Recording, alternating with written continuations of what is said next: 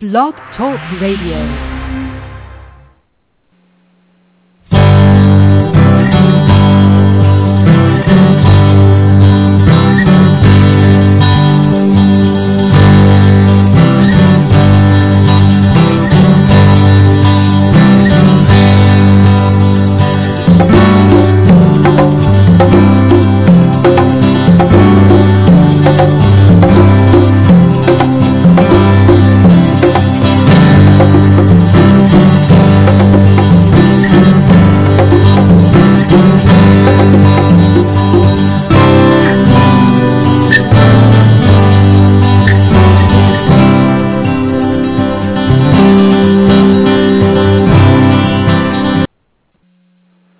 Hey, good evening.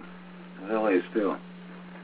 I haven't done a Thursday night show in quite a while, and there are a number of reasons for that. One is, probably the biggest one, was I didn't quite feel spiritual. I had several very, very unusual and very severe emotional issues that came up over the last number of months, and I just couldn't adapt myself to doing a show. In all honesty, you know, I could deal with news and I could deal with union issues, but this particular program is special to me. It always has been, and it deals deeply with my own interests. And of course, where my own spirituality lies at any given time, especially on Thursday nights. And since the advent of last year, I found so many problems. I was dealing with so many different issues on a cerebral level that I couldn't really handle it. Quite in the same way that I did. I seem to have a sense of spiritual understanding at that time and for a number of years, but something happened that really kind of threw me, and it threw me to the point where I didn't trust myself or anybody for a number of months. I couldn't grasp what the concept, the betrayal, the hatred, the horrible aspects of things that happen, and I really had to look deep, you know, very, very deep into myself to understand what was happening, and I did. I came to a result, and I came to a level where of understanding that, you know. Well, let's just say you can never trust or love or anybody, to the extent after you have such betrayal. But even with the family, it's just. But you have to move on from there. You have to shake it down, shake yourself down, move on, and just get out of that funk. And it can be forever, and it can take a long time, and it can take forever. In some cases, but I managed to overlook it all and move on from there because I couldn't deal with the degree of hatred that I felt, the darkness that I felt within myself and within the world that, you know, and I just had to break away from that, and I did. And much of my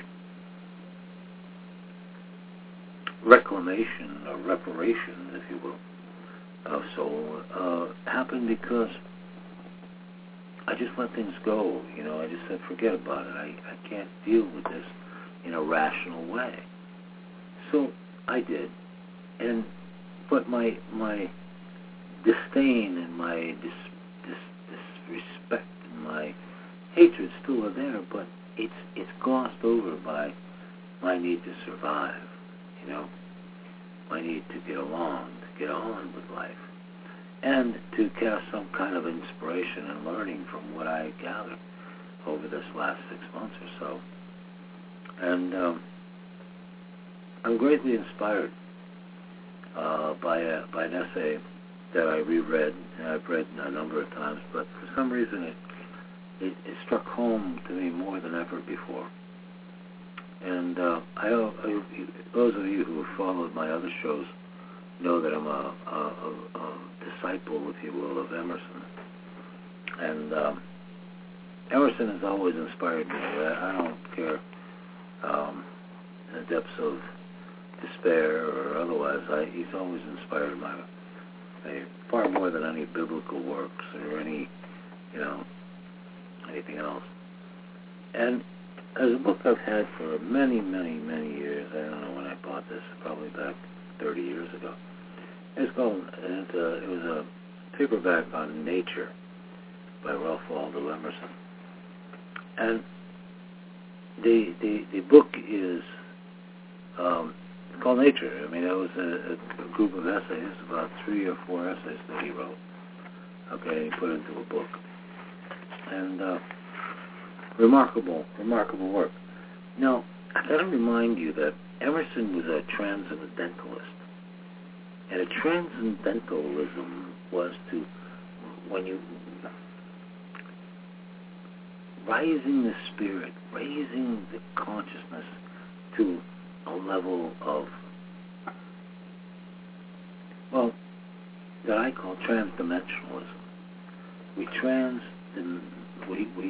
become transdimensional. We move, we ascend to another level of consciousness. And it's not so much just to avoid this level of the pain from this area, but it's what we do. And 150 years later, after these words were written, we are there now.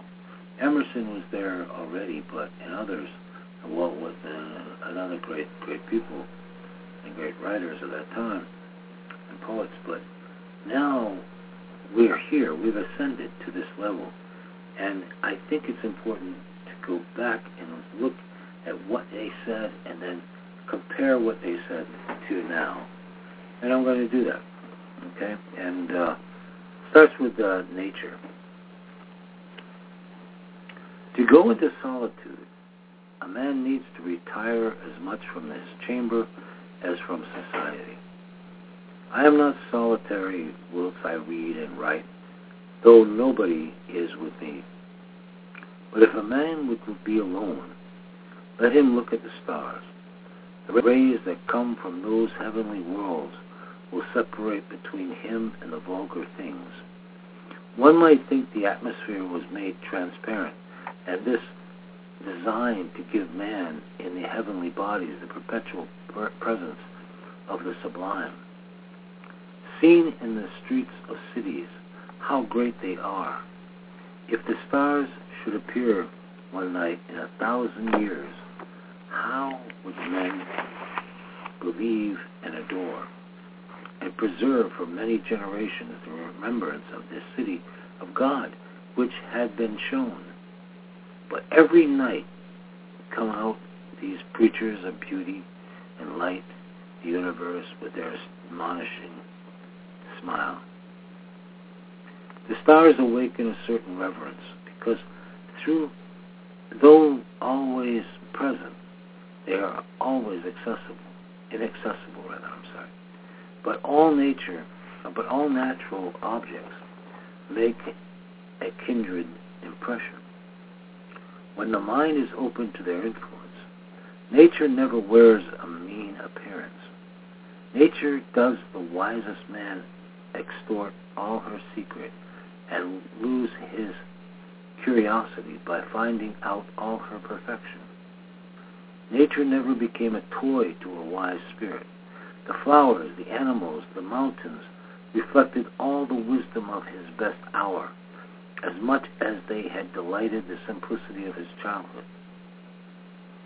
When we speak of nature in this manner, we have a distinct but most poetical sense in the mind. We mean the integrity of impression made by manifold natural objects. It is this which distinguishes the stick of timber or the woodcutter from the tree of the poet.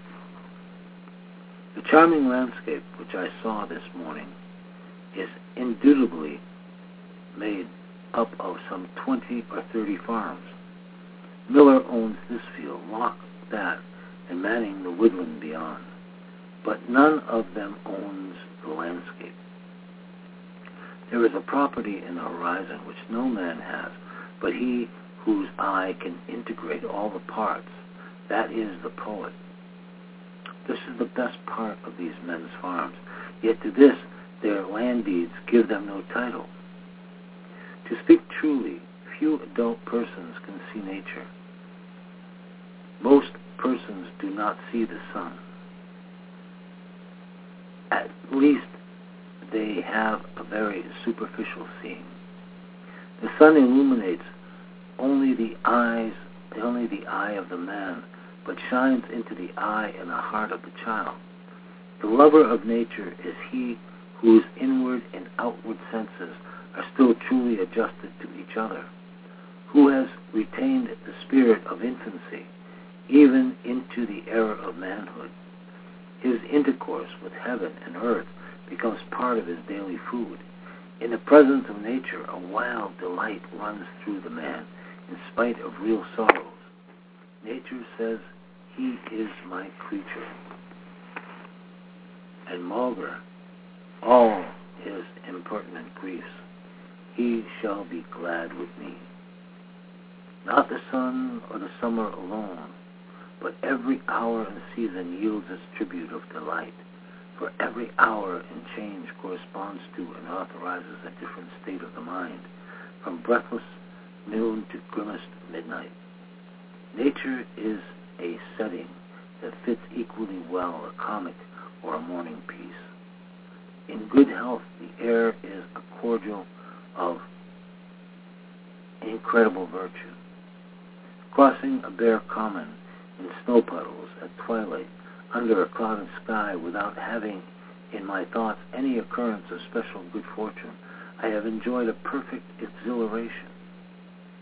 Almost I fear to think how glad I am. In the woods, too, a man casts off his years as the snake his slow, and at what period soever of life is always a child. In the woods is perpetual youth. Within these plantations of God, a decorum and sanctity reign. A perennial festival is dressed, and the guest sees not how he should tire of them in 1,000 years. In the woods we return to reason and faith.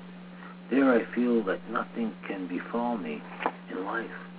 No disgrace, no calamity, giving me my eyes, which nature cannot repair. Standing on the bare ground, my head bathed by the blithe air and uplifted into infinite space, all mean egotism vanishes. I become a transparent eyeball. I am nothing. I see all. The currents of the universal being circulate through me. I am part or particle of God. The name of the nearest friend sounds then foreign and accidental. To be brothers, to be acquaintances, master or servant is then a trifle and a disturbance. I am the lover of uncontained and immortal beauty. In the wilderness, I find something more dear and conant than in streets or villages. In a tranquil landscape, and especially in the distant line of the horizon, man beholds somewhat as beautiful as his own nature. The greatest delight which the fields and woods minister is a suggestion of an occult relation between man and the vegetable. I am not alone and unacknowledged. They nod to me, and I to them. The waving of the boughs in the morn, in the storm, is new to me and old.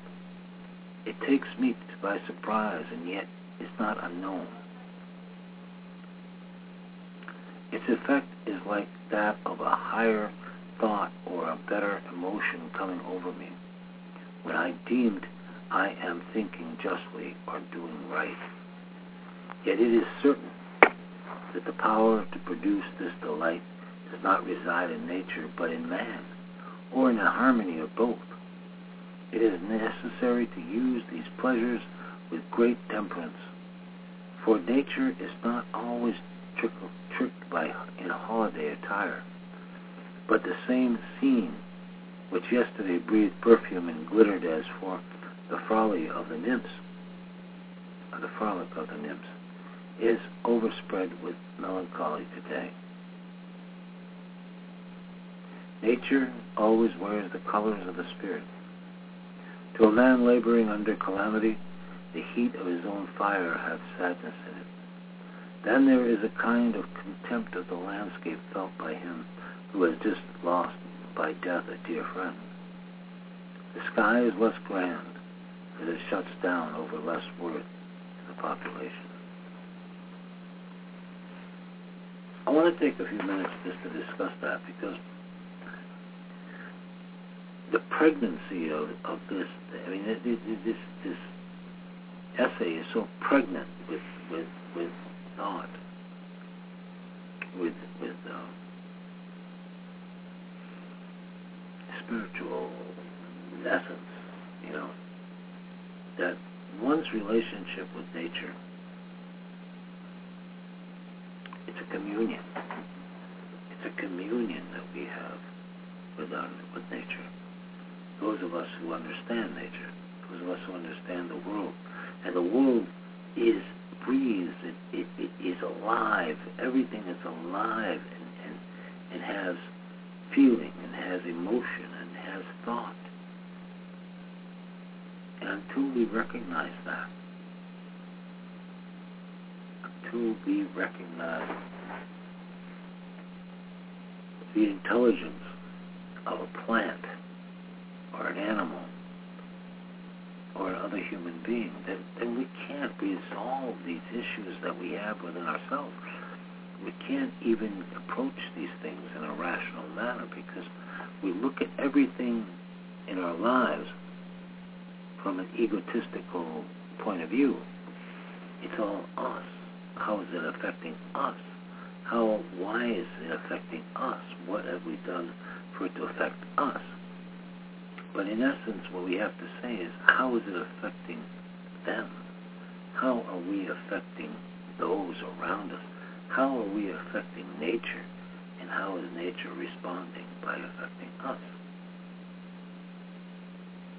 I don't know. Perhaps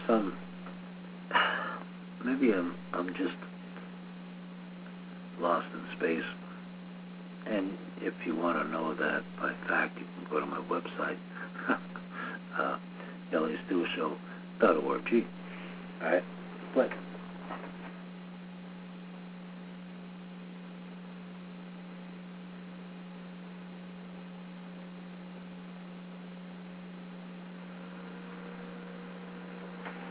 I'm sorry, I was distracted here. But I want to say, and I want to read from my own works. It may stagger some people, it may upset some people, but I'm sorry about that. But I feel that my work is relevant most relevant to my philosophy in life, and perhaps more or less what's been happening to me over time. But I have an essay that I wrote recently. Short, very short. But it's called Losing Myself. And I just posted that yesterday on my website. And it goes this way. Have you ever had the feeling of losing yourself? It is a feeling of fading away, fading into the background of your life at home or at work, or driving your car or walking down a street. It is a feeling of complete anonymity.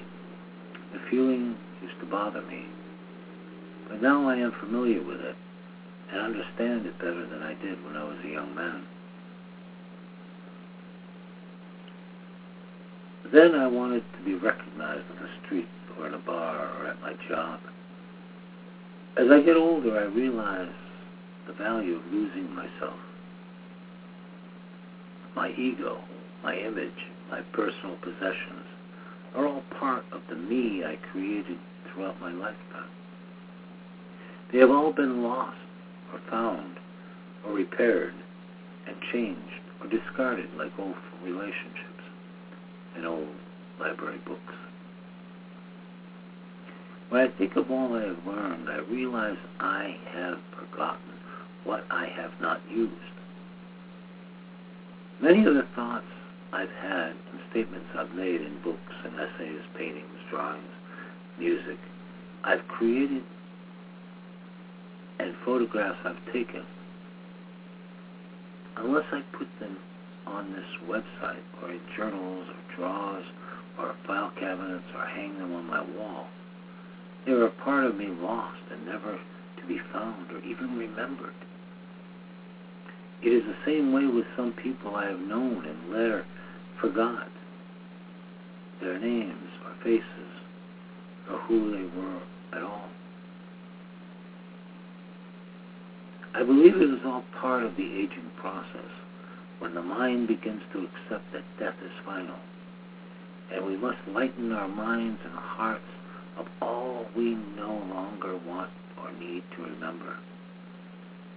What and who we remember and who remembers us is all there really is.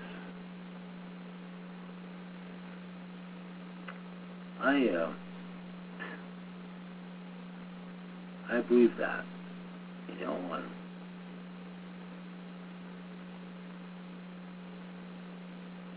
something that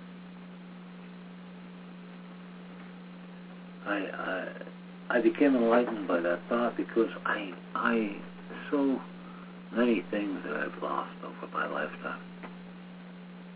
So many millions of thoughts that I've had, friends that I've made, and hundreds of people I've known, but are gone now, and I can't even remember their names, and even their faces. And yet I struggle to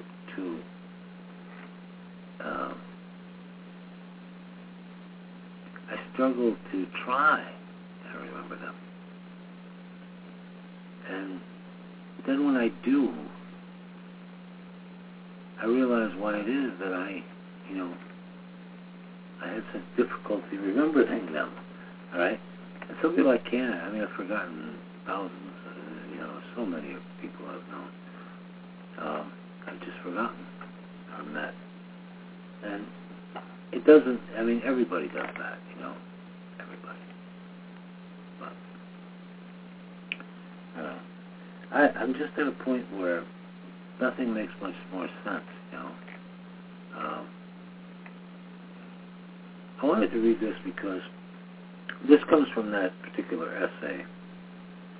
It's a quote by Emerson. It's a poem that I wrote. It's called "Most Persons Do Not See the Sun." And Emerson wrote that in his essay. I quoted it.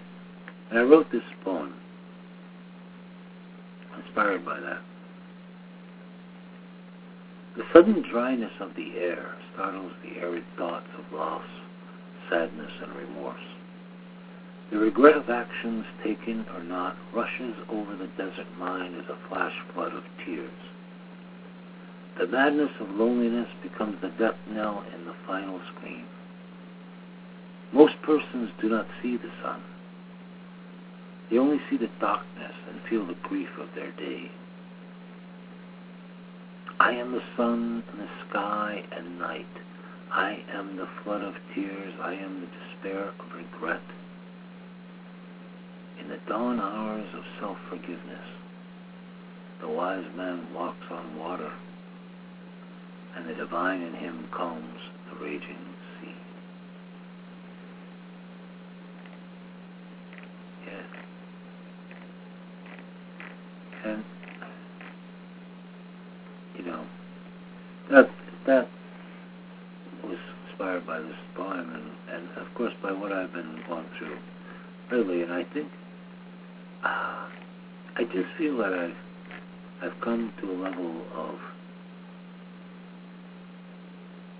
I've arrived again. I've come back from the depths of despair, if you will, or the loss, and understanding, and held on. And I thank Ralph Emerson for his inspiring words that have brought me back. And my connection to nature that has been so overwhelmingly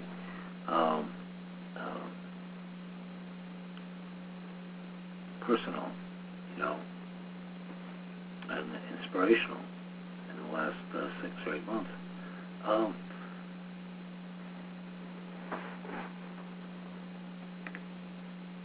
I wrote a short poem called The Sacred Lotus.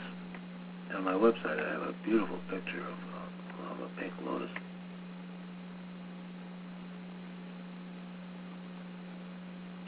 And one afternoon as my spirit landed, I watched rays of sun dancing upon the petals of a pink lotus.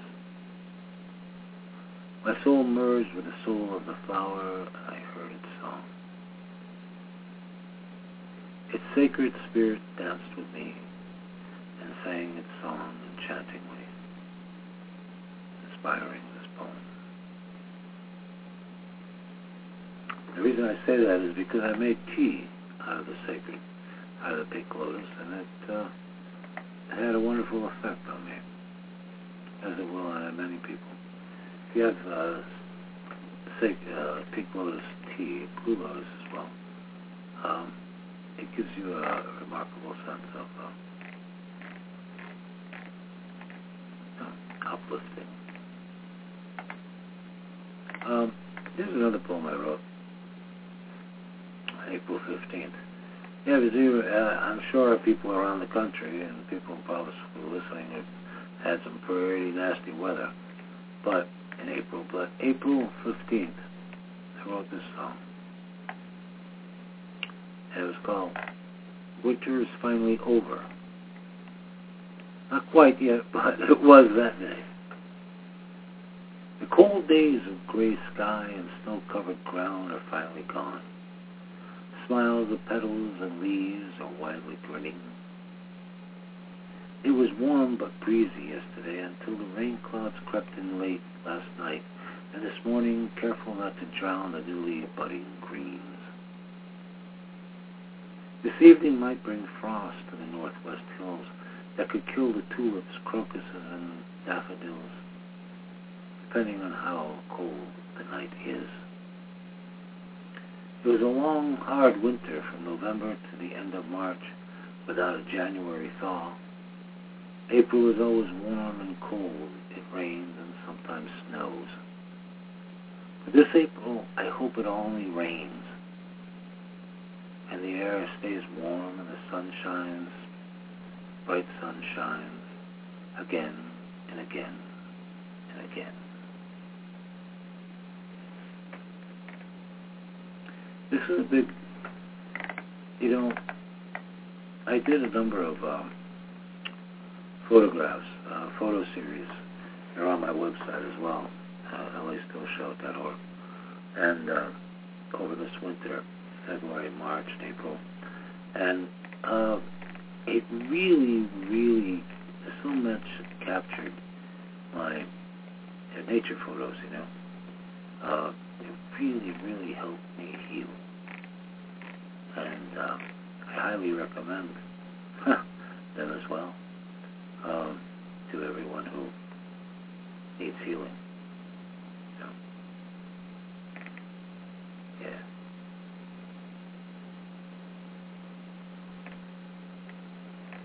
Well, in so many cases of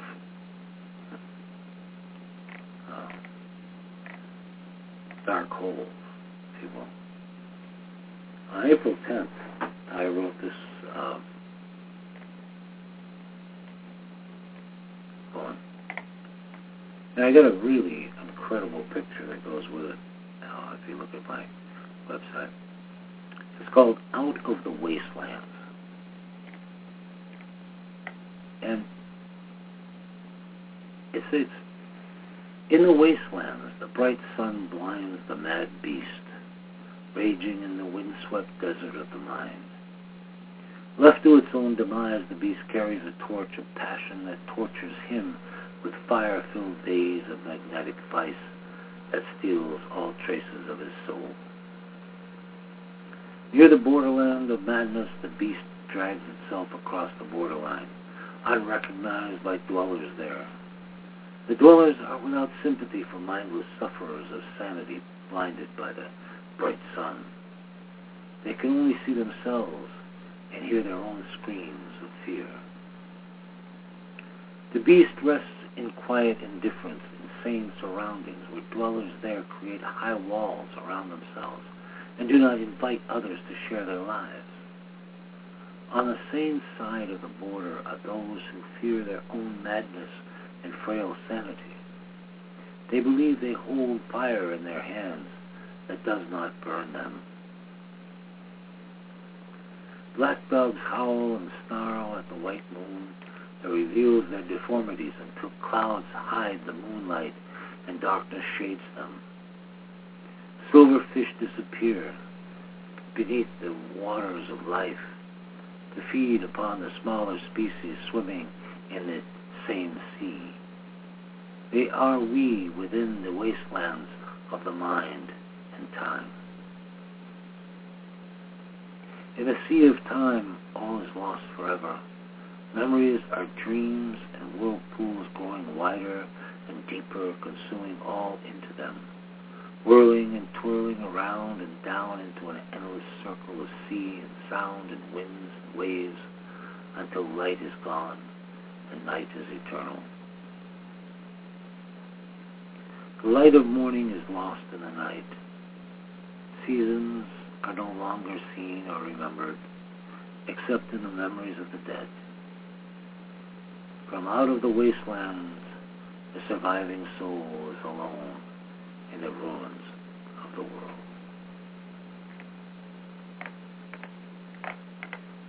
Yes. So anyway,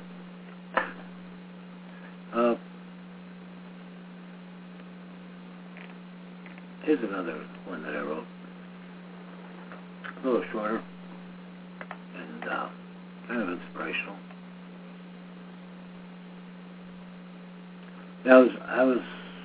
This was one morning, but I got quite inspired. Sunday morning, actually. And I wrote this on April 6th. The morning sun spoke to me today as I made a cup of tea near the kitchen window.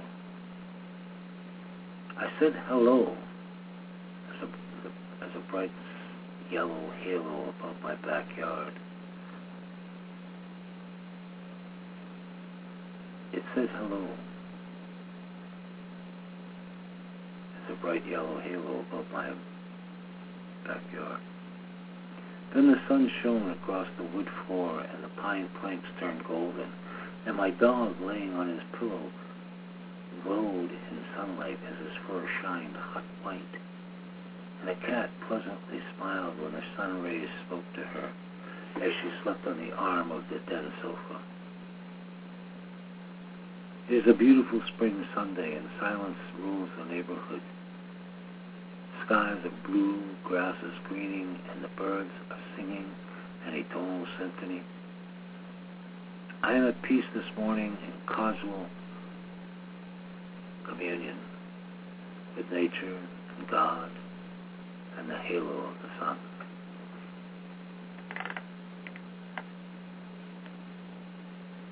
And essentially,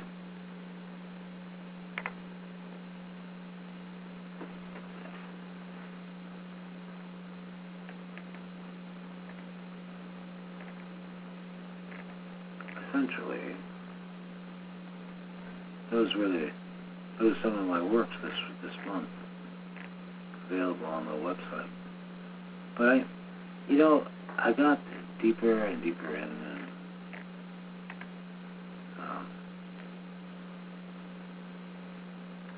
there's one that I wrote that, and I have a remarkable.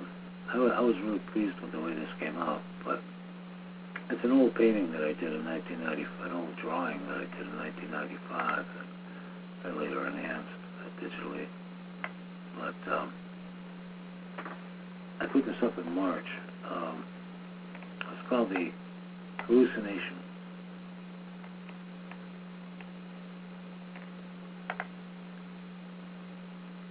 The holographic effect of words rhyming with visions seems to throw a shadow over the concept of clear, precise meaning. Imagine a deep, dark cavern of stalactites and bats clinging to the ceiling, and imagine the lost voyager that last came through the cave and that happened to him. I was he, and now found my way into today with the strange light of day shining through the entryway glazes over my eyes to create a soft glow, glistening, gossamer of true vision.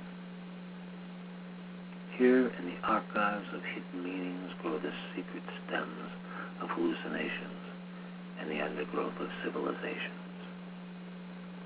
Banquet halls of kings and paupers sitting together in Shakespearean plays, lost actions of knightly heroes lost in biblical swamps of tears, hell-bent on genocide of Indians and anyone else who multiply faster than white men. Hey, but I'm white and I don't kill Indians. What am I in your vision? One of the good guys, like the Lone Ranger or Rin Tin Tin. Here it comes again. Imagine, like John Lennon, what could be and what could have been. But he was killed at 40. I wonder if he saw it coming. Let's dance to the chromosomal syncopation of the rhythmic chant with blistered feet walking over hot coals, listening to the spirits of possessed shaman running through the forest, crying the names of the dead who summons them. Where have you gone, Joe DiMaggio? Heaven holds a place for those who pray. Hey, hey, hey. They throw their heads back and forth into a frenzy of elation-inspired smoke-filled ecstasy. Hey, hey, my, rock and roll will never die. It's better to burn out than fade away. My, hey, hey. Words were never said better than those. But in the mountains of acid rock and sonic chemtrail skies, only the sounds of flatulence survives. And there, the honest, clean, and organically grown die. In the midnight hour, we all cry, cry, cry. Hey, listen to him as he's running ragged through the fields of burning sage, proclaiming and cleansing his soul in a fit of rage. Here, in the humble room of cluttered dreams and clear visions of the wasted words of wanton desires captured in sentences. O ancient pipe of vision, quests, reject the spirit guides of homicide and patricide and matricide and fratricide. Left swimming in the memories of hate, pain, and anguish, as love died years ago when the madman and the madman remained. I welcome my dead friends to speak to them again in the matrix of mind-bending hallucinations and patterns on the walls of rooms, filled with mementos and memories and books and papers and pictures and letters and phones and file cabinets full of things to keep and forget.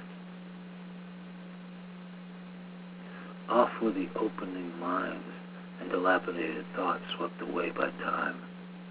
Goodbye, long dead, who redeemed his soul in increments of love, pain, sorrow, and now lives as an artist and poet in a vision of happiness and fulfillment.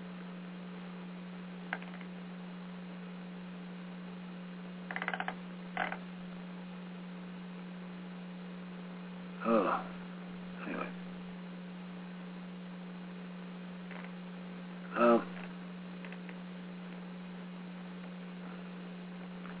I guess you get the point of where I'm going with this. But I continue to go. Got a lot of places to go here. As I read this, I my listeners to understand maybe where I'm at and where I've been. And the next poem I have to read is called The Calamus Spring.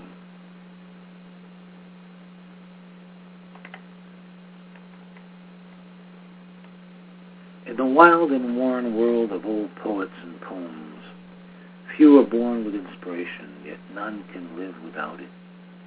The hallucinogenics of modern users and the holographic lives they live forget Calamus burns with the light of poetry within the realm of dreams. Oh, beautiful for days gone by for everyone who reads these words. Lost in a dream of Antigone's screams, I am the fourth head of Cerberus, a sea creature from Odysseus' nightmare, and a sacrificial pawn in recent world war diplomacy. Hallelujah, and a horizontal skeleton laying down in a field of poppies in some Afghan mountain field of fallen bullets and madmen bombing themselves on opium hives for heroin cartels. Calamus crazy is better than all else in the realm of dream and dope-filled hazes. Whitman knew his way through the words of wallflowers and working stiffs or politicians gasping rhetoric. He wouldn't be fooled by an actress in a Toyota commercial, smiling at him after paying $1 million fine, mocked by a Mardi Gras grinning mask in a car dealer's showroom. Oh, America, America, go shed your light somewhere, and do thy good with brotherhood from dream to shining dream. I see alabaster chemtrailed skies turning into a silver screen. Today is official spring. Hello, Mother Nature. It's been a while since I've seen you in anything but winter white. Restrain yourself from wind and rain and wind, tornadoes now or hurricanes for this first day of spring. Create another holographic reality of days of sun and warm and cloudless skies. Hooray for the arrival of spring and the returning hero and heroine assaulted by the crowd of starving salesmen and homeless veterans warning them the suicide rate is increasing. Hey, it's the first day of spring. Everyone should feel happy and gay for the outing of all who need to be outed in parades and stores and gas stations and crossways and crosswalks and on television. It's spring, so let us all sing. Where have all the flowers gone? Or where are the great South African runner's legs and left and right legs and model girlfriend he shot to death? Or Mick Jagger's 6'7" suicidal fashion designer girlfriend who's not paying him back his multi-million-dollar loan? It's spring and the world is wondering about the 777 disappearing or diving into the Indian Ocean. We cannot forget Russian President Mr. Putin and John Kerry's frightening warning to him that if he doesn't stop occupying the Ukraine, John Kerry and Barack Obama will put him over their knees and spank him. So, Mr. Whitman, I see your point. I see your wit. I see the effect of Calamus. I understand the strange, unbelievable world of chaos and fools. I prefer to sit back and enjoy this first day of spring as the temperature rises to 50 degrees, and maybe the sun will shine through the chemtrailed skies and some green comes through the brown ground, and maybe a robin will sing. I hear one now calling to its mate, a cheerful yet shrill sound of warning, uncertain of spring's return and fearful of winter's leering grin. But today is spring, and I must be celebrated, and it must be celebrated. So here I am ready for a party, ready to sing a song of spring, ready to join with the robin's song and praise the first day of spring and warmth and sun. This poem was published at 12:37 p.m. Eastern Standard Time, exactly the start of spring.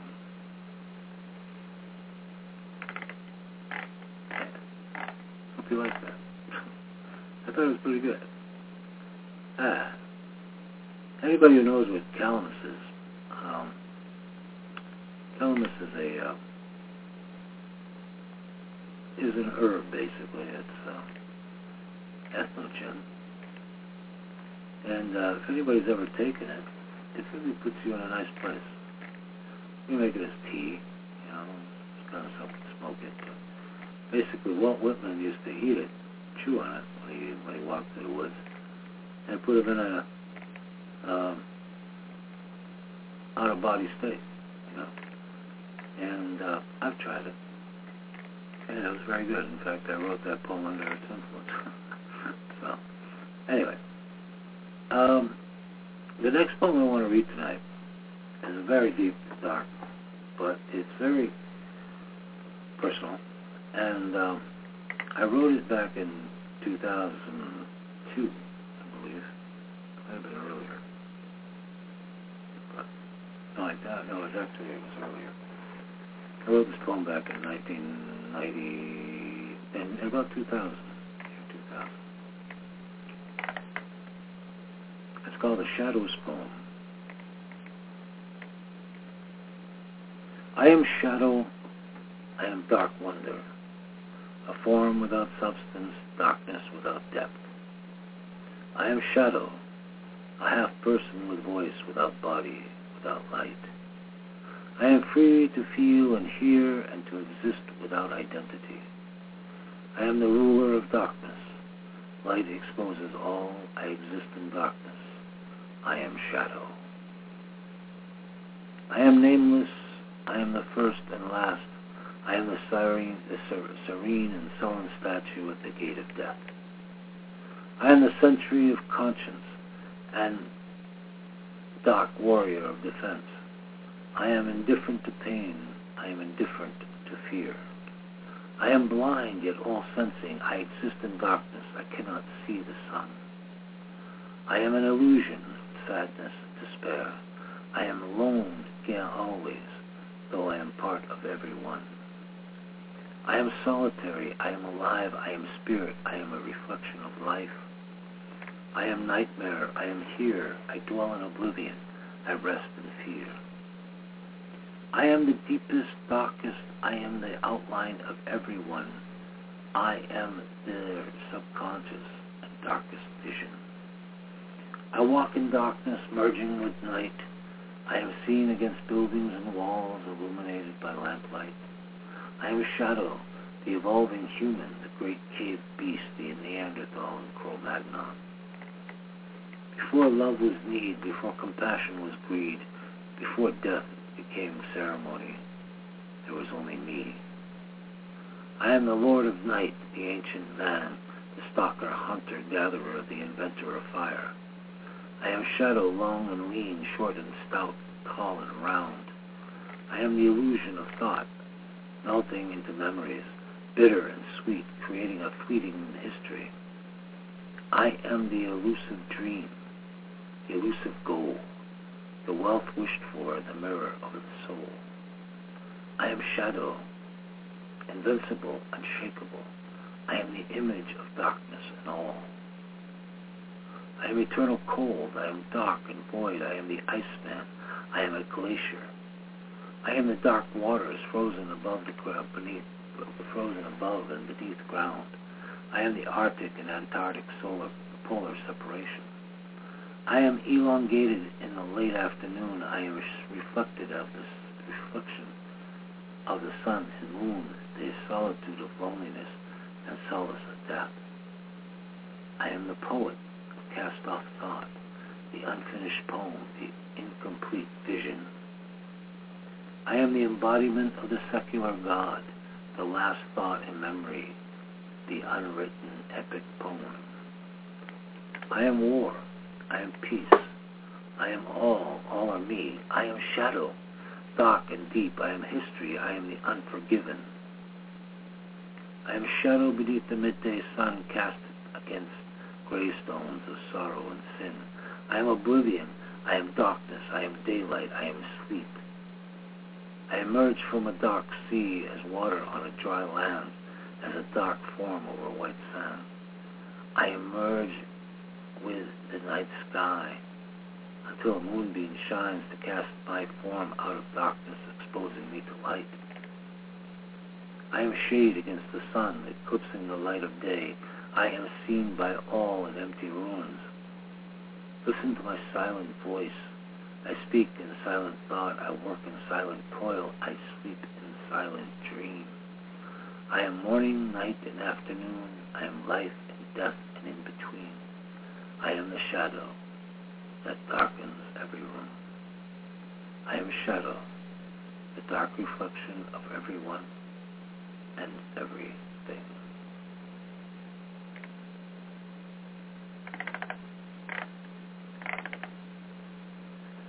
That was, I wrote that about 15 years ago. But it's posted on my website, and you can find it there under the poetry section. But, you know, as we move along, and as we try to reclaim our lives, or at least explain our lives, what happens is we roll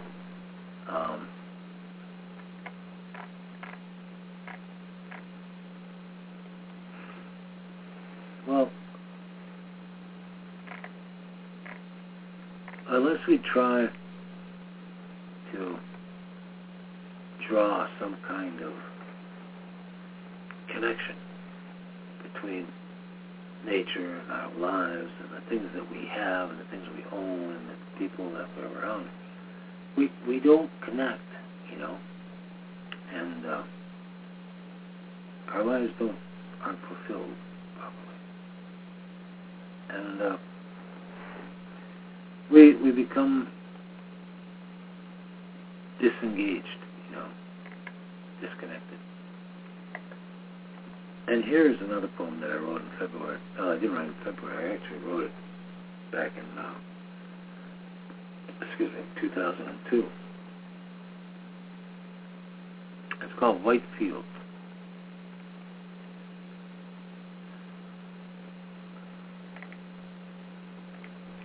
And this poem I wrote 12 years ago, yeah. But it was actually published in the Voice newspaper, which is a great paper that no longer exists, but it was a very big paper in Connecticut, 40,000 readers. But it's called White Fields. This poem. There are no sanctions in life. Each thought or action is balanced. Each day brings night. Each wrong brings right. To the right of darkness is light. Rolling in level fields of white stretch before the wanderers of life. Every knoll has a veil and every depth has a height. There may be fences or covered rocks, mole holes or a tree here and there. White fields lie flat as mats, not as carpets of color, but with holograms of life, darting in and out of sight. Spirits may wing by as a swift blast of wind, or tread lightly nearby embodied in the coat of a deer. A message of memory is in a frozen fallen leaf, whirls of play near my feet, a dancing thought on a white field of nearly forgotten time, known only to a single mind. White fields of winter crusted over by ice and wind and snow, melted by harsh rays of sun, or broken by footsteps leading on to a forest or into the horizon, to a destination known only to one. White fields of melancholy places as blank expressions on white faces, a blank stare in the world where no color dots the landscape to create beauty or evoke complex passions. There are white fields that remain untrodden, outlined by green borders or golf courses and cultured forests. There live snowmen and snow women and snow children within the boundaries of white fences and white-sounding towns. Towns of milk and money, snow-white people with Christian virtues suffering snowy spiritual hallucinations and discomforts as frozen noses and cracked lips, chapped by blistering boredom of dreary days and blinding white. They read sun-blinded blurbs on newsprint, snowy computer and television screens, causing infectious white diseases of eye strain and migraines, cured by aspirin, alcohol, Prozac, or cocaine. Though global warming may melt away layers of ancient ice, exposing a colored history, white fields will remain white until the rains of change destroy all in anarchy. Then the muddy colors of mad and mighty rivers, overflowing their banks, will forever change the once white landscape.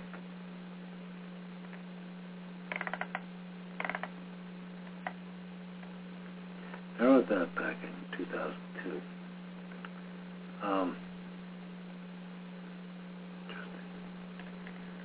This one is new.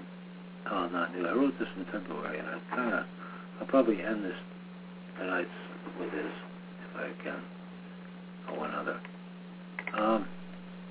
There was a blizzard in February here, and Lila and I were snowbound there actually that morning, and I was looking out our bedroom window. We were on a Saturday, and we said, "Wow, look at the snow." And I wrote this poem. It's called "Two Robins in a Blizzard." And this is true. There are two robins sitting in a tree outside our window in a huge blizzard. And so they were together on a tree outside our bedroom window this morning during the blizzard. We wondered why they were there, and if the robins were lost in a February storm. We marveled as we watched them because we both thought robins migrated in winter. I looked it up on my computer. As soon as I put in the words, "Do robins," 3 questions appeared. Do robins migrate? Do robins migrate in winter? And where do robins migrate to? I wonder how many times these questions have been asked during a February blizzard. There were hundreds of Google results, but the general consensus was that some robins migrate, though not all robins do, and some stay home and flock in the woods, while others go south for abundant food. We were both surprised by the answer as we watched the 2 robins in the tree. And I said to her, "Isn't that funny?" She replied, "Yes, it is strange to see robins in a blizzard in mid-February." I laughed and said, I thought it was spring. Yeah. And interesting. But I wanted to, in January I wrote this poem, very, very short.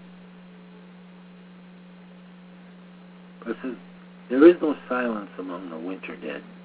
The name of the poem is Winter Dead. They scream their names carved on headstones as they are beaten by cold winds, ice, and snow. Yeah.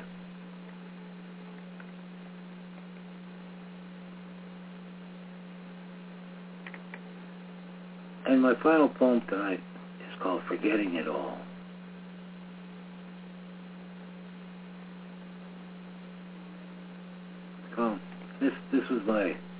This helped me a lot.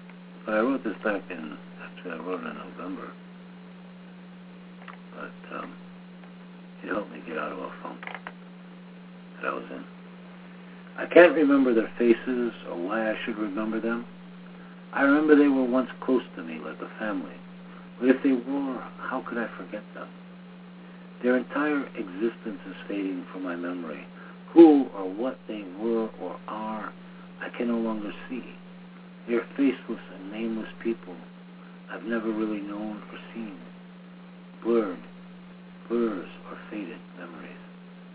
I don't remember anything about them, and I'm not sure why, except for some vague notion that they were once part of my life, somewhere at some time, but I don't remember where or when. Forgetting is not the same as forgiving. I must remember who I am forgiving before I can forgive them. Forgiveness is something saints do, and I have never tried to be a saint. I am not a Christian or Buddhist, Hindu or Jew, Muslim or atheist. I'm just a man like most men, who live and work, eat, drink, think, sleep, love, hate, and cry. My memory is not what it once was, especially for things I want to forget, like hard times and ex-wives, past illnesses and bad situations, great despair, disappointments, and lies. Great friends I will never forget. Great love I will hold in my heart. Great beauty I will always remember. Everything and everyone I want to forget, I will forget forever. And with that poem, I will end tonight's show, and Transdimensional Radio is here. I'm glad I was able to do it. And, I hope you'll join me next week. Next week we'll have a full calendar. We'll have Tuesday, Wednesday, and Thursday night. And we have guests. I have a guest coming up, not next following week, but we'll have Larry Dorman, I believe, on our union show. And on Thursday night I'll be talking more and reading more essays, and possibly we'll have a guest psychic or author to join us. And look forward to that. Please enjoy the show. Tell your friends about it. We're back. Yes, we are. Transdimensional Radio is here. And L.A.Steel is blazing. So, for everyone, thank you for joining me tonight. And tell your friends to join us. And if you want to go to my website, L.A.SteelShow.org, check that out. And you can find all these poems and much, much more. And all of the pictures and the photo series and everything else I put up in the last 6 months. Please look. It's been great. And a lot of people worldwide are enjoying it. Right now, it's phenomenal. I mean, 166 countries visit my website each month, and it's amazing. And tens of thousands of visitors. And so I'm just so encouraged. But I want you to know that those of you who enjoyed my Thursday night programming, it's back, and I'm committed to doing it each week, along with my Tuesday, Wednesday. And I hope you enjoy it. In the meantime, God bless you. Stay real. And good luck. Good night, everybody. Good night, everyone.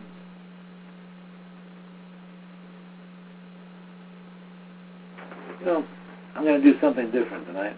I pulled out I'm going to try to play you out my own guitar. There you go.